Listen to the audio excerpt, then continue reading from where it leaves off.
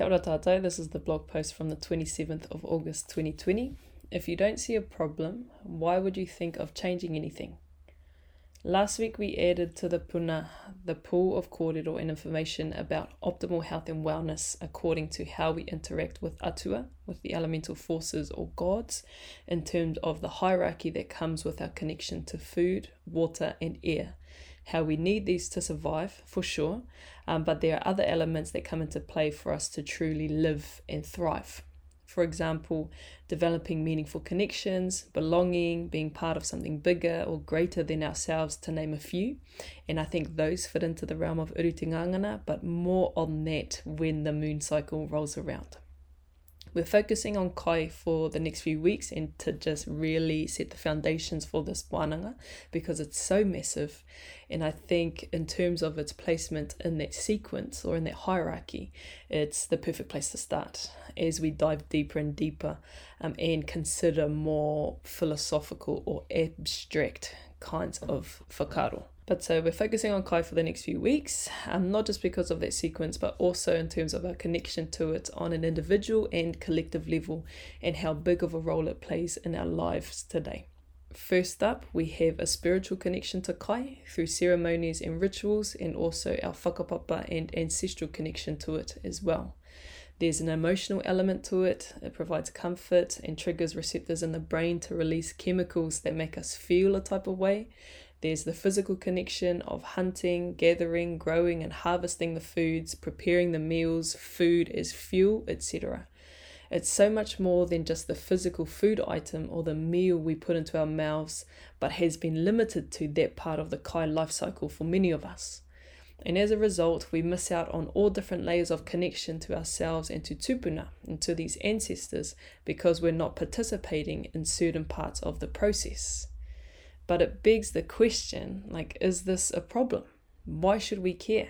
And if we don't see a problem with this and how we're doing things, why would we think that something needs to change? Or beyond that, why would we take action to try and change something?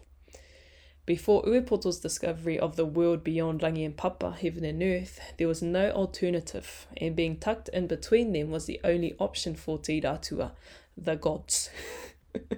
It didn't matter that they didn't like it or if they enjoyed that place because there was no alternative to even think about or consider because that was all they knew and all they had ever experienced, and until that moment, all they were going to experience. And when we copy and paste this principle or this example and apply it to other scenarios and circumstances in our lives, a more striking picture starts to reveal itself. Let's take, for example, or for this first wānanga adventure, the mental food, the information we consume.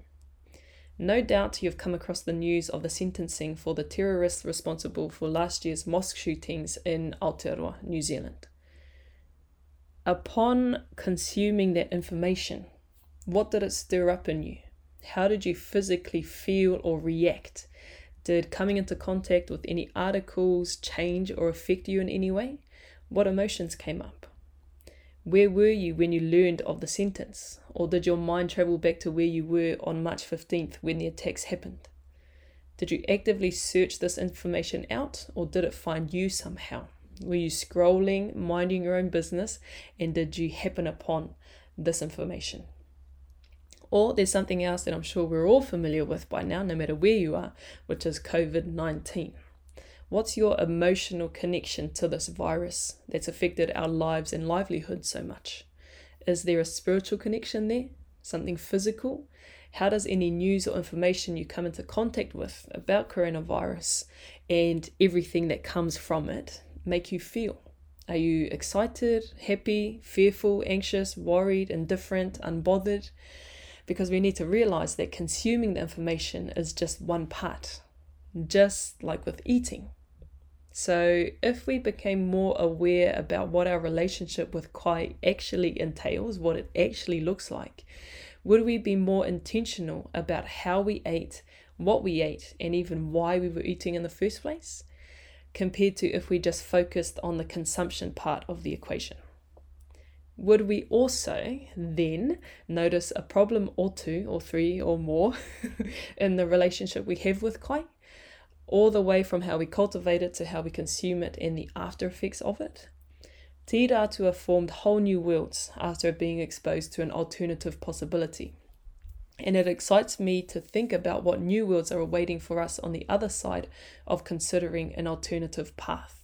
That small seed of possibility is all we need to get started. Then nurture it into curiosity strong enough to break through and separate heaven and earth, old and new, just as our tupuna did.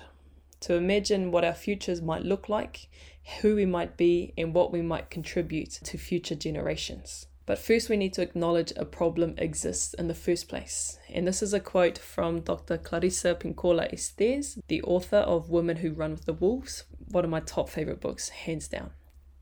To begin healing, stop kidding yourself that a little feel-good of the wrong sort will take care of a broken leg.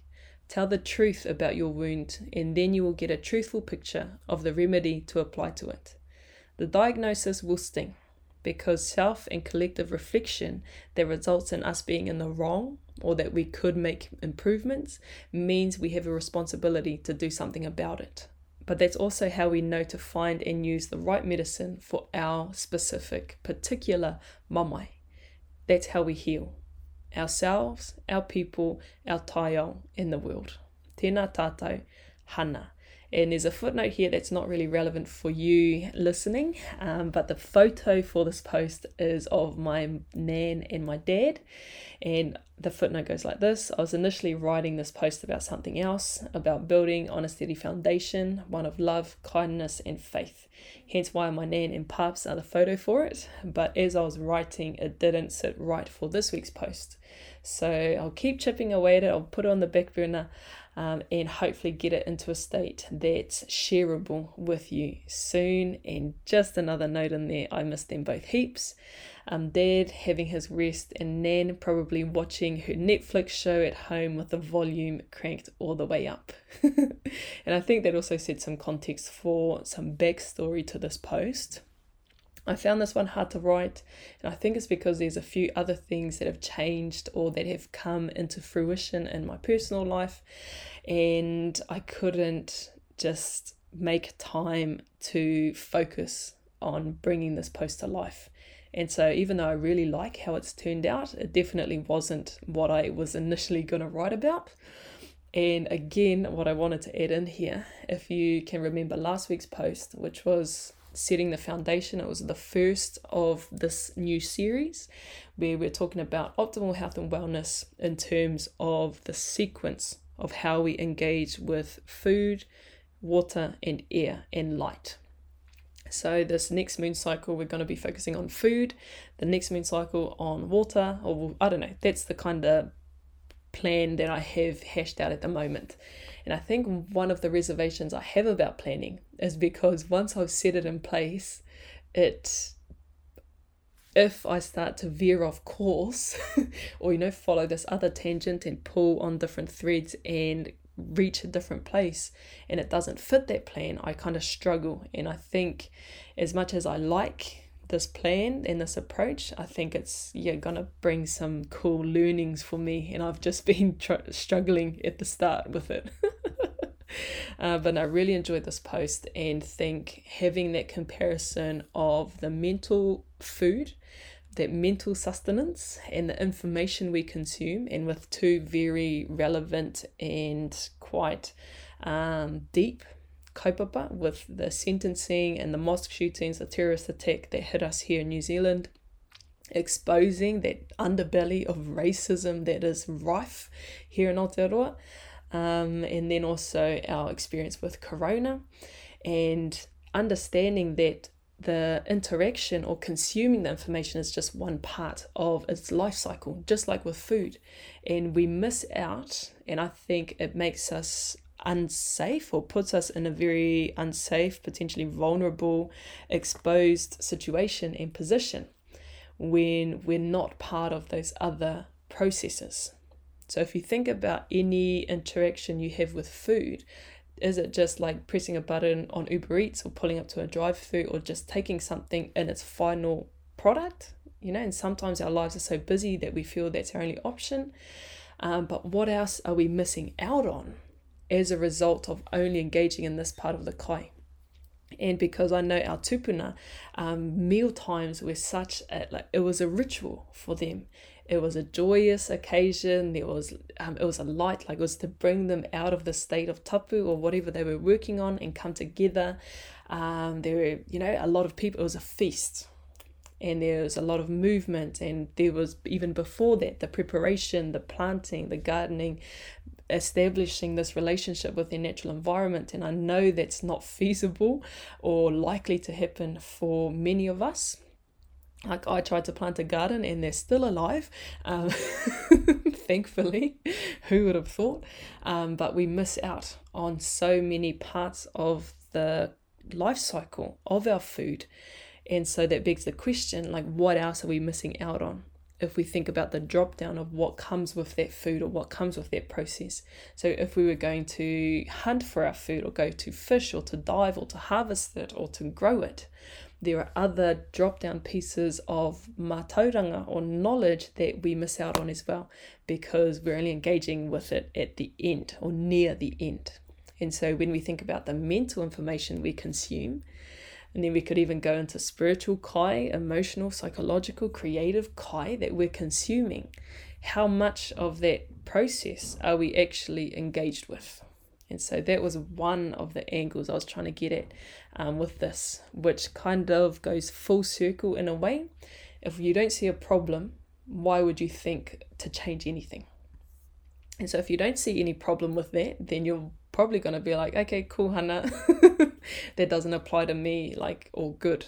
But if you start to unpack it a little bit more, that's where I see the problem for me, because the extent of my hunting and gathering goes to either bin-in or to supermarkets, and the one-off trip into the ngahere, to the pātaka kai out in the forest or out at sea or in the rivers or wherever in the natural environment. And so I start to think about, well, what else am I missing out on, or how else can I engage with kai that will nourish me in a different way? And so, really like the plan, as much of a struggle as it has been for me, providing some really cool wānanga and some cool insights, and hopefully there's something of value for you in there as well. But let me know, keen to hear how you experienced that kōrero or any whakaaro that came up for you. Catch you on the next one. Hei kona.